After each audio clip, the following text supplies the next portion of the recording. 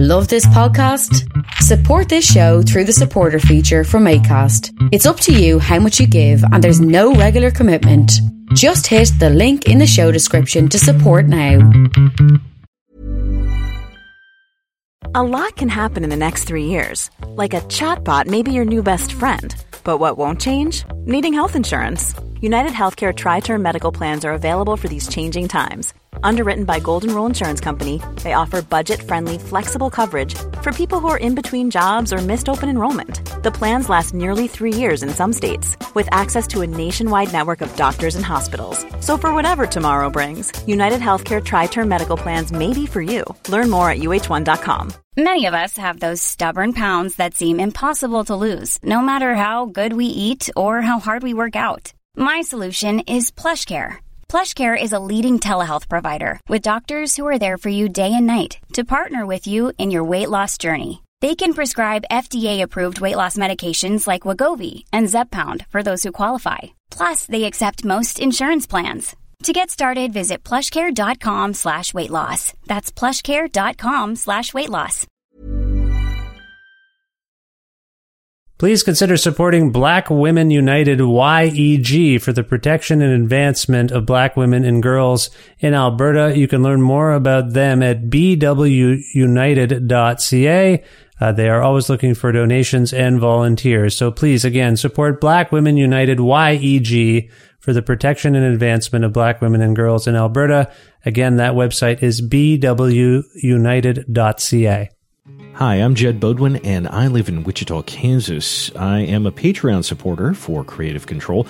I discovered Creative Control some years ago, I think maybe while looking for interviews with Tommy Stinson of The Replacements. And I stumbled across this conversation that Vish had with Tommy Stinson that was really insightful. Vish held his own. I think Tommy can be a little bit of a difficult interview at times. And it went really well, and it really got into some areas that I wasn't expecting. And I thought, gosh, I have to listen to more of this guy and his podcast.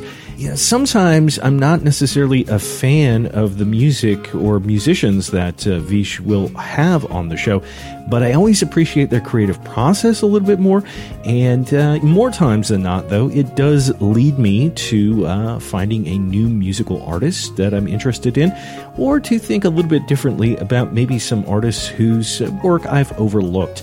So, go ahead, and if you've been waiting at all to support Vish and Creative Control, now is probably the best time to do it. I know as a public radio employee here in Kansas, listener-supported broadcasting, whether it's podcasts or radio itself, really isn't a thing of the past. It's actually very much a thing of both the present and the future.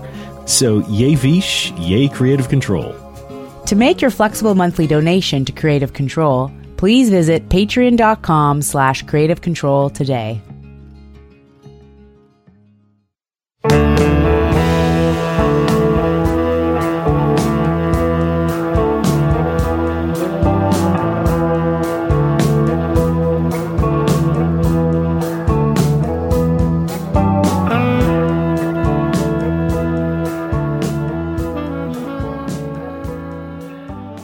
Isla Craig is a captivating and beguiling musician, songwriter, and singer based in Toronto, Ontario.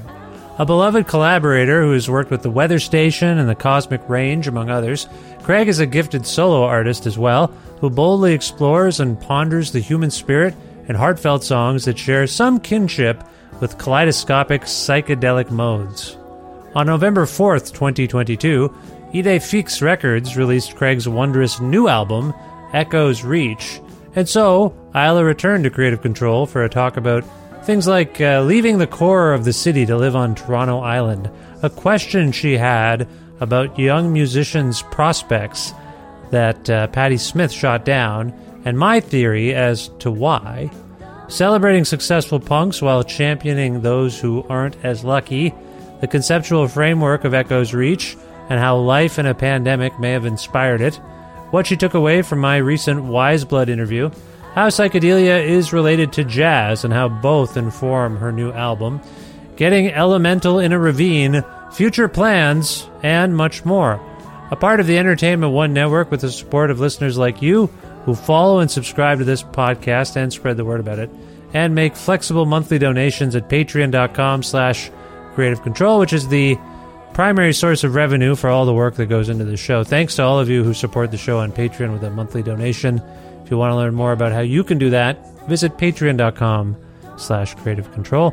Plus, in-kind support from Pizza Trocadero, The Bookshelf, and Planet Bean Coffee, respectively, in Guelph, Ontario, and Granddad's Donuts in Hamilton, Ontario.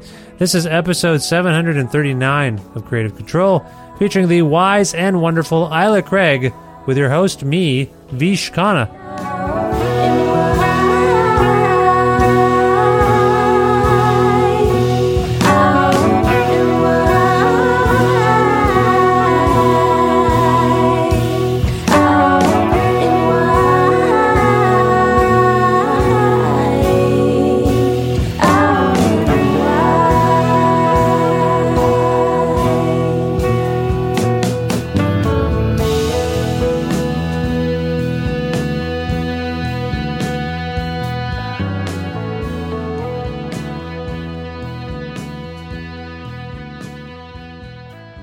Hi, Isla. How's it going? Hey, Vish. I'm excellent. How are you? I'm well. It's nice to talk to you again. It's been a while. Where in the world are you today? Where in the world is Isla sitting? I am in Toronto, Ontario, in this apartment that I've lived in for like a decade, in the midst of packing it up, actually. So, no. On a busy street in Toronto. Okay. Are you moving within the city? Are you leaving? Everyone I've talked to seems to be leaving Toronto, but are you staying in town? I'm staying in town. I'm actually going to live on the island for a spell. Oh, okay.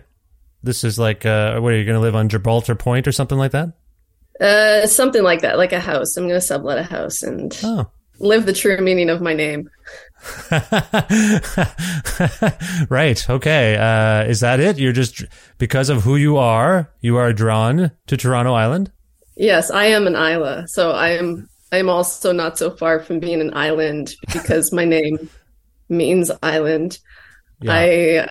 I feel very compelled towards islands, and I mean, this is a pretty good segue for this conversation because I've just been more elementally drawn in the last little while, and this opportunity came up, and how could I say no? It's a magical space in this city, so. Yeah, I am picking up on these elemental themes on your beautiful new record, Echoes Reach. Congratulations on this. It's another beautiful one. Thank you, Vish. It's my pleasure. And you've got a hot band, and I think we can get into kind of the stylistic aspects of it. But let's dig into what you mean there. No pun intended with the elemental digging, I guess. But what is it? What is it? Why are you feeling elemental at this point in your life and our lives together, maybe? Can you speak to that?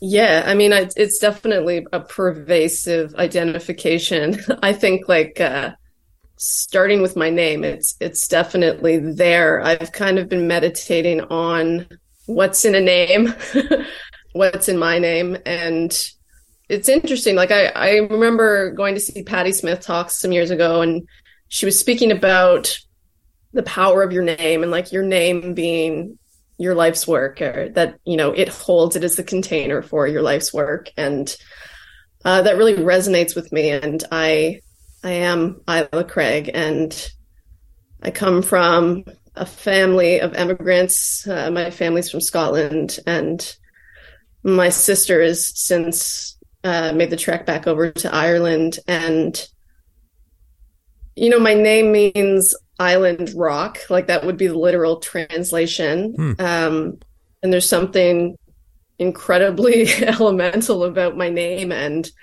I guess I'm kind of struck by just my name really feels like me. And so I'm also a Virgo. That's my sun sign. And we're earth people. I have a real, my vitality is really tied deeply to earth stuff. Yeah.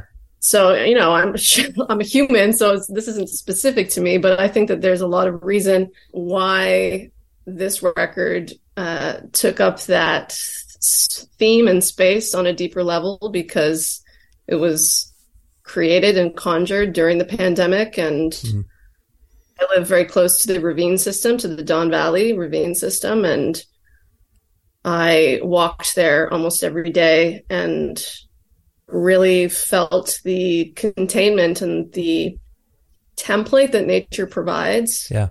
Especially like in a city, this conversation between like concrete and resilient nature. So the elemental is on so many levels. There's just like a long arc of Isla and my particular experience of my family and place and islands, and how it is my experience here communicates to them. Yeah. And there's a vibration in the elemental that's like, it's a slower process. It's quieter. It demands a different kind of attention. I feel like I've gone on quite a while here. No, it's fine. No, I appreciate it. You have not at all. I want to dig into some of what you're saying, because you've raised an interesting thought for me about how the pandemic, we've been talking a lot about how the pandemic has raised a lot of questions about what we're all doing. But it seems to me you have spent some of the time during the pandemic trying to find answers to some of those questions. I think everything that you were just talking about, that's what I took away from it. But a quick side note, because you mentioned seeing Patti Smith talk. Real quick, was that at the Art Gallery of Ontario in Toronto? Where was that? It was at the Design Exchange. It was after she released M Train. Oh, okay. Okay, cool. I was at the Art Gallery of Ontario talk she did. I think it was over lunch or something like that. It was in the afternoon. So I wondered if it was that. I'm a fan of Patti. So that's cool. Yeah. So she was talking about how the power of her own name. Is that what you were getting at there? Yeah, like the power of a name, like how your life's work is represented by your name, and the just the strength of that connection or what you imbue it with. And yeah, it's funny because during her talk, I mean, Patti's like, I'm a huge Tori Amos fan, as you probably know. I think I've talked about Tori with you, but yeah, Patti was kind of like the person that came into my life after Tori that like really brought a whole different ethos, like, you know, a punk ethos, a poet, very different approach to creation. And she kind of blew my world open. So I wanted to ask her a question. This is a woman that was really important to my creative, you know, my formative years. And so I asked her a question. It was a terrible question. And as soon as I asked it, I felt so... oh, no. What was the question? Why was it a terrible question? Because I feel like it was kind of pointed towards... Okay, so my question was asking Patti about the proliferation of online music and creating music in a digital age when there's so much content, and how an artist navigates that, and what the career of an artist might look like in this new age. Mm-hmm. And she really shut it down. She's like, well, I don't think it's limiting. I think there's more access than ever for people, and which is all true. But I think what it illuminated for me was, you know, asking these questions maybe to people that are in a very different, like, creative economy than myself. Oh my God. You know, I encounter this all the time. The people who benefited from the old system and are established don't appreciate what your question is, what I take away from the question is, why are we allowing cultural creators to basically live as hobbyists? Because almost everyone has to have another job. Like Patti, when you think about Patti's trajectory, today it seems unlikely she would have a career. Punk, poet, person. Like a viable career, like in terms of being able to afford and live in a big city. But I hear this from people of her generation, right? Like, well, you know, I've got all this, I'm not trying to disparage her per se, but that is it's a privileged attitude to have because you've benefited from the thing. You have your financial stores, like, you know, you're shored up. But when a young artist says, okay, so what do I do? How do I function? You know, I want to be an artist. Like, how does that work? And they say, well, there's more opportunities than ever, but it's also, as I think what you're getting at, is there's less remuneration and it's a much more saturated field. So we've encountered our own versions of Patti Smith in Toronto and throughout Canada, you know, people who are strong performers and strong voices, but they become more or less, mostly, sort of cult artists.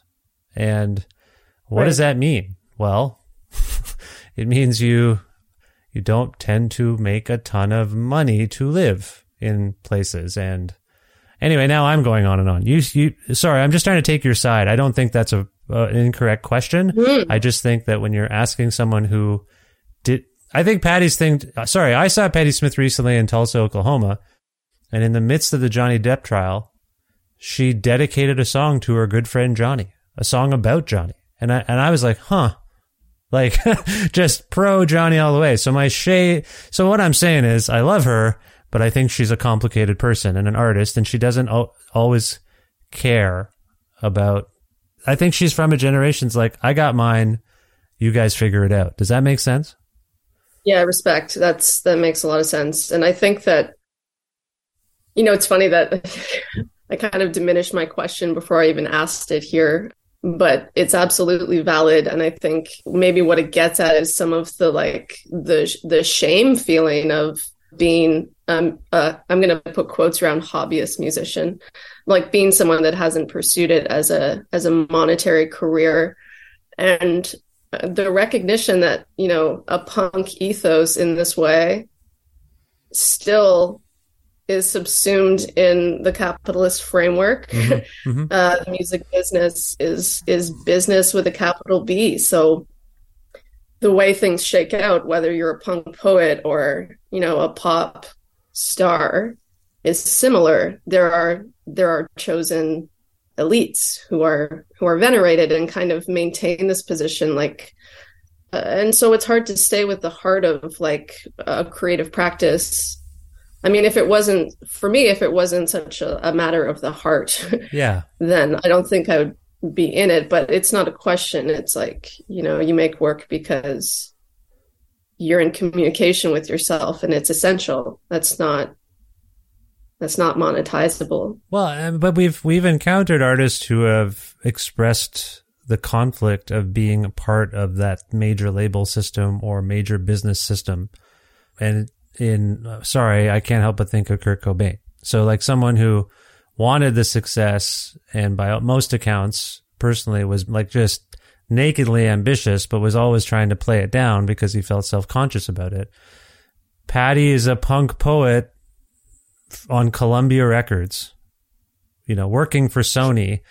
So I sometimes think about this too. Like I think we celebrate her success because can you believe that this major company invested their resources into this fringe artist? But she's not a fringe artist. Like, so sorry, like, I think they get credit. There's just certain people that have had real credibility points because of what they did and their expression. I hope this, again, I've interviewed Patti. I love Patti. So I'm not trying to be negative, and we're fixated on Patti right now, but I think this is symptomatic of our own consumption. Like don't you agree, Isla? Like we tend to be like, can you believe this fringe artist is successful? Yeah, I don't think the conversation, I mean, we're talking about Patti as the central reflector, but I think we're talking about the system here and a generational difference, like what it is that privilege provides within music and how, you know, that these radical choices are made are pretty great. Like I think of our time, when I hear Kendrick Lamar's work, everything he puts out, I'm just like, wow, like, thank goddess Kendrick is on this platform. Like, what a gift that his work is to this culture. But I mean, who knows what negotiations are being made there? It's like, it's a fight that, I don't know. I think some people, you have to have the heart for it. Like, you know, being a successful musician on that level requires a myriad of tools that I just I don't have them. Like, I'm pretty clear for myself that I don't have them. So, well, it's also luck. Work what you got. It's luck and timing. It's not all talent. Like, that's where the push and pull is. Like, can you believe so-and-so is on Columbia Records, but such and such is not even like a household name in Toronto because of how great they are, or in Edmonton or wherever, you know? So there's this, we are supportive of creative people, and I think a little baffled either way sometimes, whether they're a success in the conventional sense or whether they aren't, you know, like people will say Meg Remy or Simone. Meg is, I think, doing well, but Simone Schmidt or somebody, like, incredible writers, incredible artists, like, why aren't they bigger? Like, you know what I'm getting at there? Like, it's I would put you in this category too, like, doing everything we can to support the ones we think are doing amazing work, and then we hope, I think, all of us, that they do well, but are not, I don't know, I'm jaded, right? I'm not surprised either way anymore. Oh, good, that took off. I'm glad.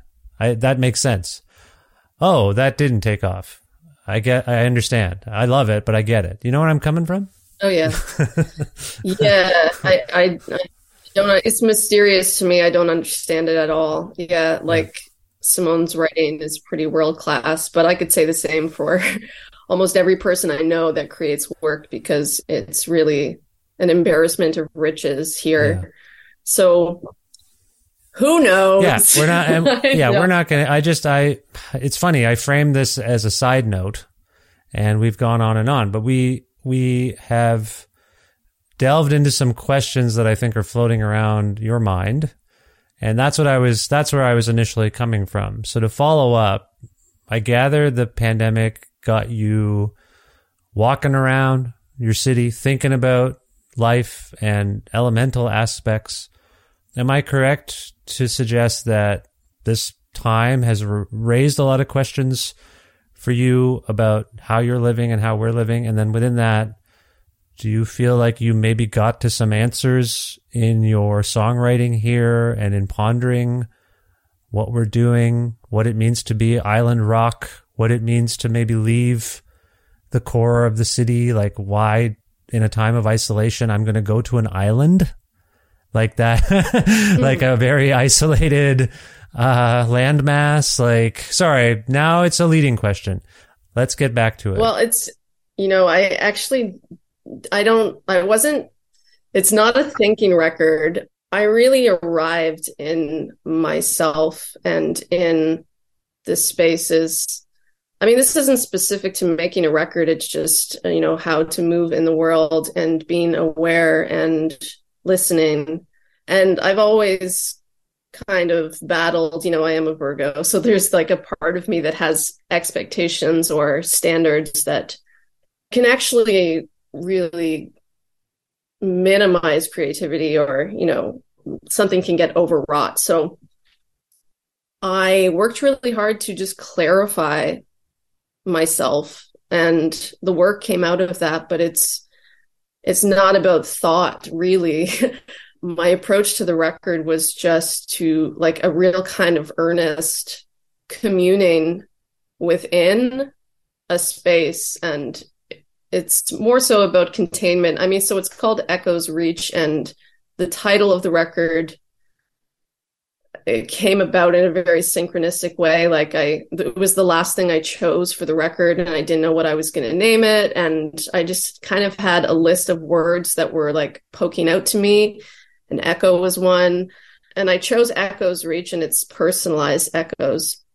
And I have a therapist, I see, and we were discussing this title, and I told her that I had settled on Echoes Reach, and she was like, oh, well, there's this really incredible, like, Jungian feminist writer who has a book called Echoes, Subtle Body.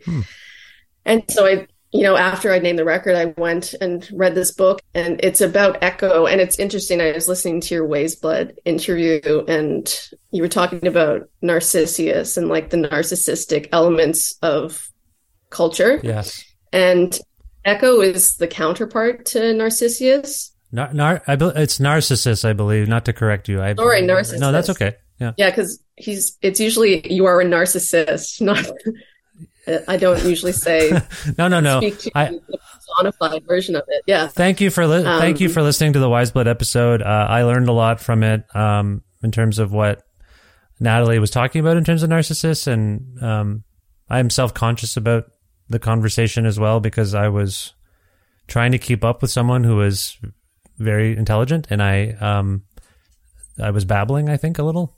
I'm just being honest with you a little, but I also feel like we got to some good stuff. So just to briefly interject, since you invoked it, I just mostly wanted to say thanks for listening. That's very kind of you, Isla.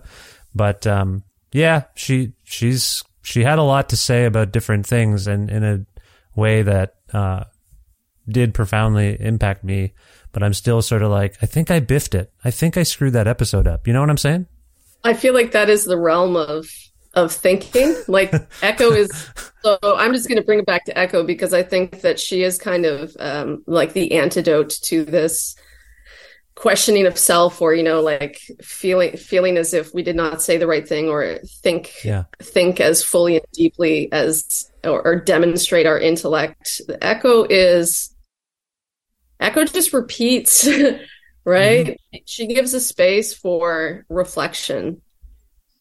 And so it's less, I guess it is a question because she's repeating, but it's the space around the words, which kind of takes the headiness out of them. It's more like, what is the body of thought? Like how do we find our way towards each other, and like what kind of space is needed for that? So I really took that as I found it in the physical space of the ravine. It's a holding space, but I think this, containment is something that we all encountered in some way or another in the pandemic, being confined. But so I was looking for this space where I could be held in whatever space I could manage to steal away. And so it's not really about thinking, it's about being and just kind of allowing, because I think going back to what I started to say was, I often have ideas about how things should go, or the standard for myself. And I really return to something pretty fundamental about my creative impulse in this record. And I think in the past, sometimes with my piano playing, I'd be like, it's too much like something else, or it's too emotive, too ultra feminine. But that is the medicine. I'm just going to be straight. I think that is what a time like this is calling for. People need space to have their experiences. This has been a really complex time. So I'm not sure that we need more thinking about it, or, thinking is helpful, but it's only one side of things. People need to feel their way through as well. So do you feel like you, in some of these songs, are, when you talk about echo, are you echoing aspects of your own past or your own expression in any way? Are you contemplating your... I guess what I'm getting at is I feel like there's a lot of I pronoun here, but I also feel like you're speaking very universally. But I'm just trying to pick out if you feel like there are nods to yourself in songs like Moon or things like that. Do you know what I'm getting at there? Oh, yeah. When I see water carry into another, I don't know, I'm like, wait a minute, this sounds familiar to me. Oh, yeah, because that was on my last record. There you go. That's what I'm getting at. That was on the Becoming, I believe, right? Yeah. Every record has a shout out to the one before it. So that's the thread that I pulled through from the Becoming into this one. Well, interestingly, in that singing on that when in the previous record, that has been living in my brain since I first heard it. And oddly enough, you're doing a chorus, like an echo, you echo yourself. You repeat the words. So sorry, I'm getting a little too heavy-handed, but you know where I'm coming from? Yeah, that's Victoria Chong on the record, one of, or AKA New Chance. Yes. That's her singing that. It's absolutely personal. I don't know. That is just how I create work. It isn't abstract to me, but I think it is speaking to more like universal experiences of being human. Like, while it might come through a narrative that is my lens, I think there's something in my approach to this one about the timing and to really let things take time and, like slow burn jams.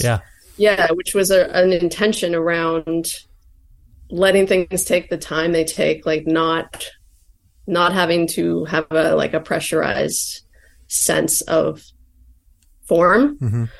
So I feel like that's kind of the universal part of it, or like the containment is like maybe how long a song is and what happens in that space, like what the players are doing. There's a whole conversation in the music that is other than the narrative. So all of these things are true and present, right? Yes, absolutely. Do you want to talk a little bit about the players? I don't know. My wife and I have been listening to the record in the kitchen lately, and she's like a little mystified by the sound of it. Like she's like, this is it's like a jazz record, but then it's not a jazz record. It goes in these other directions, and that's just her kind of walking in and out of the room, not doing a particularly deep listen. But yeah, it certainly in genre signifier terms, it is a little all over the place. It gives it a looseness, but I wonder if you can talk about, you did just talk about why that might be the case, but you talk about who was involved and any directions you gave, whether it was improvised or composed. Can you talk about those things? Well, I guess the thing that makes it jazz, because I don't think my actual like songwriting style has any kind of jazz sensibility. I'm not the jazz element. The jazz element are the players that I work with. And so in preparing for the recording, we had a few rehearsals, but it's a pretty loose process with these people. So it's Evan Cartwright on drums, Ted Crosby on saxophone, and Mike Smith on bass. So there was the four of us in the studio, and I wanted to do like a live off of the floor recording just to capture the performance. And so in that, it really allows these jazz players to bring their skills to the table, because they're incredibly flexible in terms of how they relate within a live setting to music. Like it's alive and breathing. And that's something I've cultivated over some time. I've worked with Mike and Evan before, and Ted is maybe one of my favorite players these days. Like I just met him in the last few years, and I think he's a singular voice. I love nothing more than to play with him. So I kind of allocated what I might have left for voices in past projects. I really wanted the saxophone to take up that voicing and presence. And so maybe that's what makes it jazz. There's a saxophone that's very frontal in the melodic structure. Yeah. So I don't know. I guess I'm also I'm not wedded to any idea of genre for myself, and maybe that's confusing for listeners. But if you saw me perform these songs solo or in other iterations, like they have very different lives, and I think that that's an important thing to honor about music and performance, that things can change. And as a performer and someone that writes songs, there's like a relative structure in writing a song that you return to. So I guess for my own interest, I want those other elements to be changing and just not as fixed. I don't want to do a rudimentary music 101 thing here, but for those of us who know a little bit about history and music, there is a clear and acknowledged connection between whatever we deem to be psychedelia and improvised and jazz music. They're both free, kaleidoscopic kinds of things. So when I invoke jazz, or you invoke jazz, and you work with the Cosmic Range or whoever else, like you are in those two realms, arguably, and they are connected based on my very, very recent thesis that I presented to you. Do you have a particular do you see where I'm coming from? Like, does that notion of the conventional or genre signifier notion of psychedelia appeal to you in a sense where you feel like I am kind of part of some form of that tradition? Can you speak to that? Yeah, absolutely. And I guess those are the signifiers that are often used in describing my music and in this record. And I do find them useful. But I think the jazz part is like my players, my fellow travelers in the music, and the psychedelia is like my. I feel psych in the way I move in life and my own interests, and a lot of there is a shared idea around like time and how to navigate time and space. Psychedelia really like lays a landscape out, and I think that my music kind of aims at that level of things, just like the substrate of a landscape, something that you can stretch out within. And the jazz is like the spice, the pepper,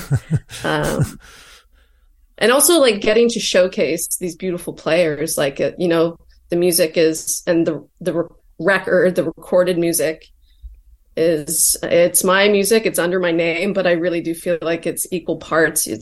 You're getting to hear these beautiful players in their, I don't know, like their own creative expression. And I give a lot of respect and weight to that. So I wanted a certain equality within the music. So I think that's kind of a jazz sensibility, like, space, like the way solos work, the way people talk and give space and listen. It's a responsive medium. Yep, I agree. And I think we're sort of circumnavigating ideas about liberation in art. And as I get back to some of the themes that you've talked about in terms of the lyrics on this record, and you invoked my conversation with Natalie, so I'm going to go back to it because it was also a pandemic era record, and that it was contemplating what our lives have all been like. And I think, as you may recall, we kind of got into social media and technology, basically the internet, and how it impacts the way we're living. And hers is an album that, and I've encountered a number of them recently, in fact, where there is this call to get a little more elemental and a little bit away from all of our technological constraints. And I feel like that is also, certainly from my perspective, I have been very much married to a computer or a phone for most of my days because of the various work I do. And that has been the case for me for a long time, again, given the work that I do. But I feel like in the pandemic, this was heightened because so many more people had to be sort of tethered to machines to connect with the world because some parts of it were locked down. Do you suppose your exploration of elemental aspects of life and the human condition stems from a little bit of that? Like, man, this sucks. We're all just these cyborgs. I want to really talk about getting free of that. I want to try to talk about ways in which we can live differently. And I'm personally going to try to get away from it a little bit, the urban sort of technological lifestyle. Can you speak to that? Is any of that there? I mean, yeah, I think out of necessity, because screen life was what was needed. Like, I was working through a screen. I think most of us were. When you're working on music, things become very screen-based too at a certain stage of the process. So I guess, it's like I wasn't really thinking about it, but just I was definitely called towards the antidote, which seems to be non-screen space, green space. And it's just so clear when we get away from things what the trance is, like a screen has a certain mindset, a state of mind that it calls up in us. And yep. I think it can be easy to like point out all of the ways that is damaging because, it isn't human contact, and God knows we are. I mean, myself speaking, I was very starved from the pandemic. I think a lot of people were in terms of human contact. And so, there's a real impact of this whole dimension that again, it's like, I don't know that I think about it in a thoughtful way, but I feel it in my body, and I feel what the reintroduction to being with people has offered me, and like just how much we need to heal in that way. And, you know, when bodies became these like contaminants, you know, I think the body of nature really helped humanity to understand something about healing. Mm-hmm.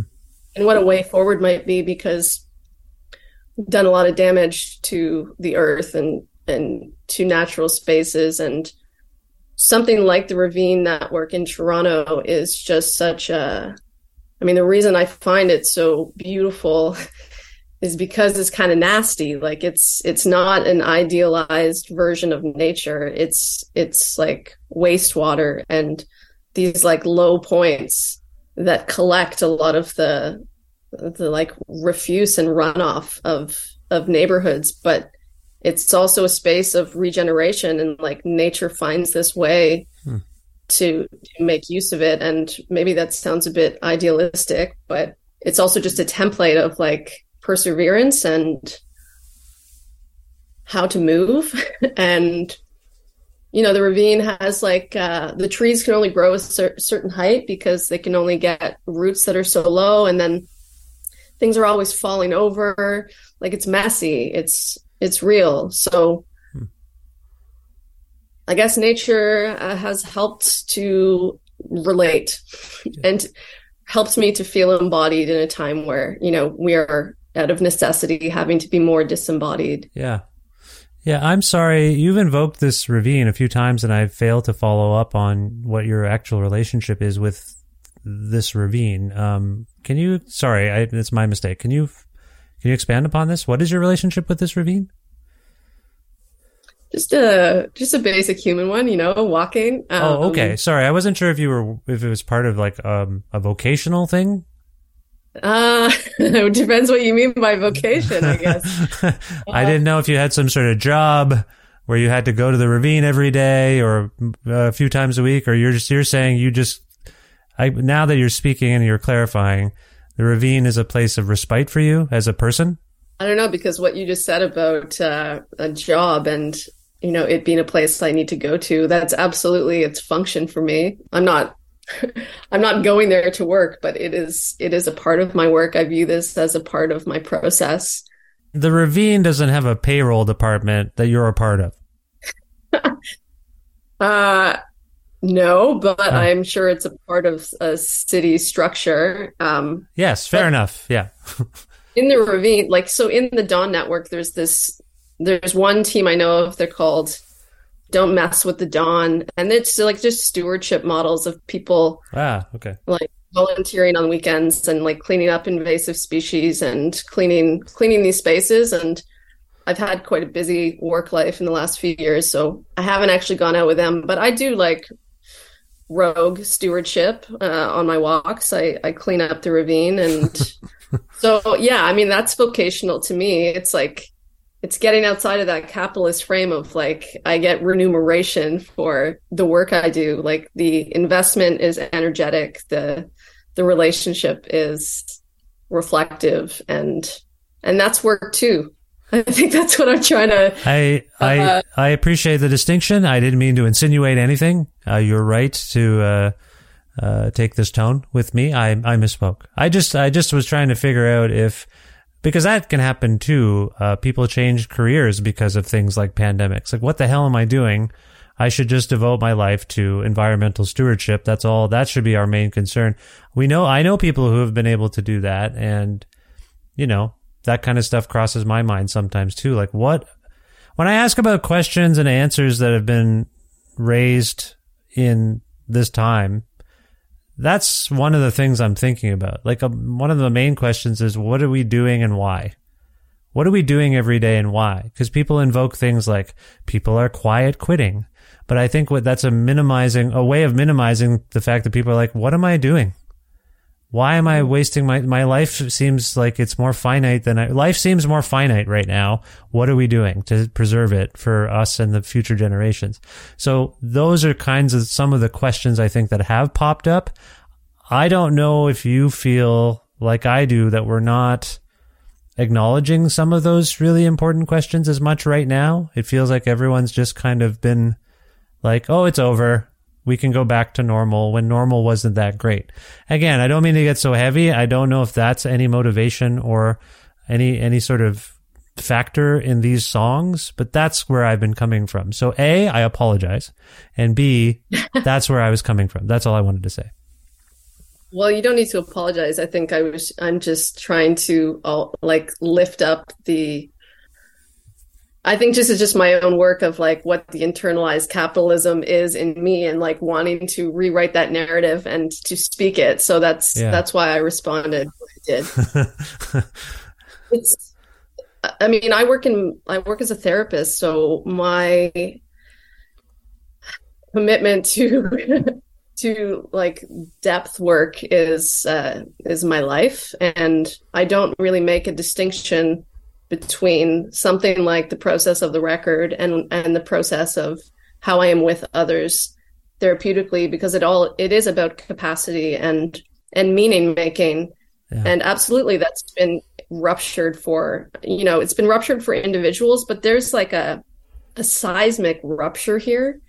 So it's an appropriate big question. Like there's no, I don't have a concise answer for you, but just a recognition that people are not okay. Yeah. It is not business as usual. Like musicians trying to come back into a musical practice is an incredibly difficult thing right now. Like, what is the balance of like putting out work, supporting that work, and taking care of people? Like, these are really complex times. And I mean, that's what I talk with all people in my life about these issues. I think, how can you not? It's been hard. Yeah. Well, listen, I feel like you have done a remarkable and masterful job of trying to process these kinds of questions and thoughts and putting them forth on this record. So I thank you again for that. You mentioned your practice and what people are trying to do. So within that, can you talk a little bit about your future plans? Like, do you have plans for shows or tours if possible? And within that also, are you writing new music or contemplating new recordings, those sorts of things? Can you speak to those things? Yeah, sure. I mean, I have some shows. I'm playing a Happy Sunday show on December 11th in Toronto. It's it's a free series being put on at the Baby G. So I'm playing there with Beams and Joy Shape on the 11th. I'm playing in Hamilton on January 8th with Sarah Good and the Bads and my bandmates. And then, TBD for other shows. The work of Echoes Reach is kind of like opened into some of my own practice and interest around guitar playing, which has not been a strength of mine or not something I've noted as a strength. So I've really been working on developing my own approach to guitar playing, and I spent time in Scotland this summer, and so I'm really kind of thinking a lot about the folk forms, the histories of that music, and how much they've informed my life. And so maybe that will be informing this new work that is bubbling up. But yeah. So you're thinking things are percolating. Yes. There's no clear delineation between, I think, Echoes Reach and what's working in me now. They're definitely linked. All right. Well, no, that's remarkable. So I like that. I appreciate the continuum as well within your records and within your work. So sorry if I've missed any things. I'm sure there's other sort of Easter eggs, if you will, or nods to the past. Is that fair? No, it's all. I think we've done well in our conversation together, and it's of its time. So I appreciate that. So Isla, if people want to learn more about you and Echoes Reach using our hated technology systems, where would you like to send them on the internet or elsewhere? Go to Bandcamp. I mean, I think that's the best way. My record is out on Ide Feeks Records. So there's a vinyl version of that, a beautiful vinyl and digital records. That's what I would like to prioritize as the way people can hear music. And follow me on Instagram, and I'll tell you what I'm doing. It's a beautiful album cover too. I believe it's a photo of you from Taken on High. Are you in the ravine that we were talking about? I am in the ravine. Yes. There we go. It's shot by my dear friend Claire Harvey. I could say so much more about the images, but we don't have time. But there is a whole process around the image making for the record, and that is in collaboration with Claire Harvey, an incredible photographer and friend. Nice. Yeah, no, it's lovely, and I appreciate that. If we can go out on a song from Echo's Reach, Isla, can you choose one for us and let us know why you chose it? Well, let's go out on Psych, Valley Girl, because I was just talking about instrumental, like guitar work, and this song is my first almost entirely instrumental song. Huh. It is just very directly conjuring the valley space with limited lyrics. I sing at the very end of it, but it is the end of the record. It is the tale of the echo and is leading us into whatever comes next. I see. So just to clarify, and I think you just did, there's a Psych Valley Girl Part 1 that comes through in the middle of the record, and then Part 2, as you just alluded to, ends the record. So we're going out on the closing song. That's the plan? Yeah, on the digital version, it's a full song, but on the record, it's split. Oh, I see. Okay. Wait a minute. Whatever I got is split. I see. Okay, so digitally, these two songs could be connected. So I should just play. I could play. Sorry, this is getting weird. I can play both of them. Is that what you're saying? I should conjoin them in some way using my editing skills? Yeah, or I could just send you the track. Okay, that would be great. Okay, well, in any case, whether I have to do anything or not, this is Psych Valley Girl from Echo's Reach, a beautiful new album by the wonderful Isla Craig. Isla, thank you so much for being back on the show and making time for me. I hope this was enjoyable for you, and I wish you the best luck in the future. Absolutely. Thank you so much, Fish.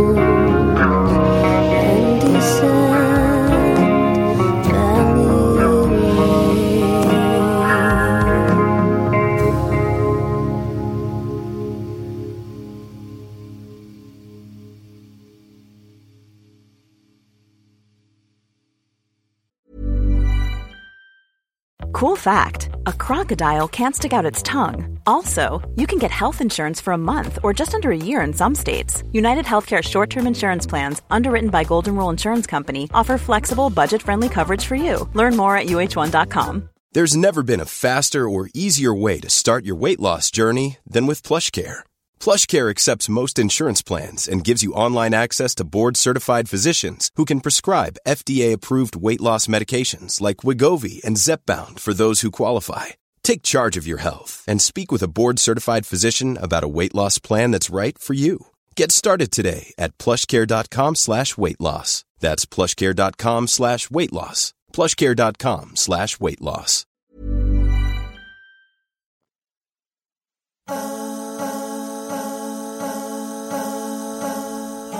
It's lovely to hear some new music there by Isla Craig, and also lovely to have you back on the show there, Isla. Sorry we ran out of time. I had some other stuff I got to get to, and we were having some technical issues at the beginning, but no one has to know that. I don't know why I'm sharing it. I just want to say, Isla Craig, thank you so much for appearing on this, the 739th episode of Creative Control, which is part of the Entertainment One podcast network and is available wherever people get their podcasts. If you can't find an episode that you're looking for, if you want to learn more about me and sign up for my monthly newsletter, which I need to do for this month, I'm sorry, I've just been waiting on a couple of confirmations of things and it's taken forever. Anyway, if you want to learn more about me and the newsletter and all those things, please visit vishkhanna.com. You can like Creative Control on Facebook or follow the show on Twitter, still at Vish Creative, or follow me directly on Instagram and on Twitter at vishkhanna. Also, visit patreon.com/Creative Control, please, to make a flexible monthly donation to sustain this podcast. That is the primary source of revenue, consistent revenue for this show, and I appreciate every donation so much. $6 American or more a month grants you access to exclusive content. You get the episodes a bit earlier than everybody else, and some bonus stuff. And if you're interested in receiving a Creative Control t-shirt at that $6 or more level, just message me on Patreon and I'll get you one while supplies last. You don't have to start with $6. If you start with $6, you can bring it down, you can bring it up. You can start wherever you want, but $6 gets you a little bit extra stuff, and it helps me too. So again, if you want to support the show financially, I mean, not just by being a dedicated listener, thanks for doing that, visit patreon.com/Creative Control. Thanks again to Pizza Trocadero, The Bookshelf, and Planet Bean Coffee in Guelph, Ontario, and Granddad's Donuts in Hamilton, Ontario, for their in-kind support for this show. Thanks, as always, to my small but strong friend, Jim Guthrie, for letting me use music of his on this show. You can learn more about Jim at jimguthrie.org. And finally, thank you so much for listening to this episode with Isla Craig. It was nice to have Isla back on the show, and her new album is wonderful. Might fly under the radar for some folks, so I hope this intrigued you to check it out. Echoes Reach is great. All her records are great. All her work is great. I love Isla. She's great. Anyway, thanks to Isla, and thanks to you again for listening to this episode and for subscribing to this podcast and following it and telling your friends all about it and spreading the word about it, because that really helps the show find more people, and that's all I can do. Anyway, thank you again. I hope you're well and keeping well, and I will talk to you very soon. Goodbye for now.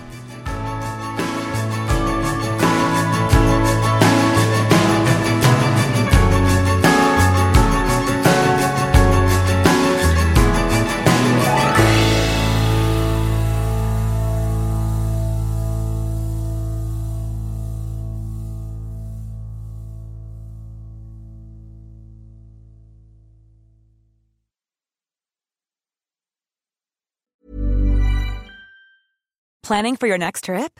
Elevate your travel style with Quince. Quince has all the jet-setting essentials you'll want for your next getaway, like European linen, premium luggage options, buttery soft Italian leather bags, and so much more.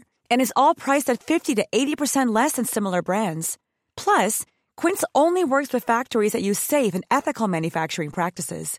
Pack your bags with high-quality essentials you'll be wearing for vacations to come with Quince. Go to quince.com/pack for free shipping and 365-day returns.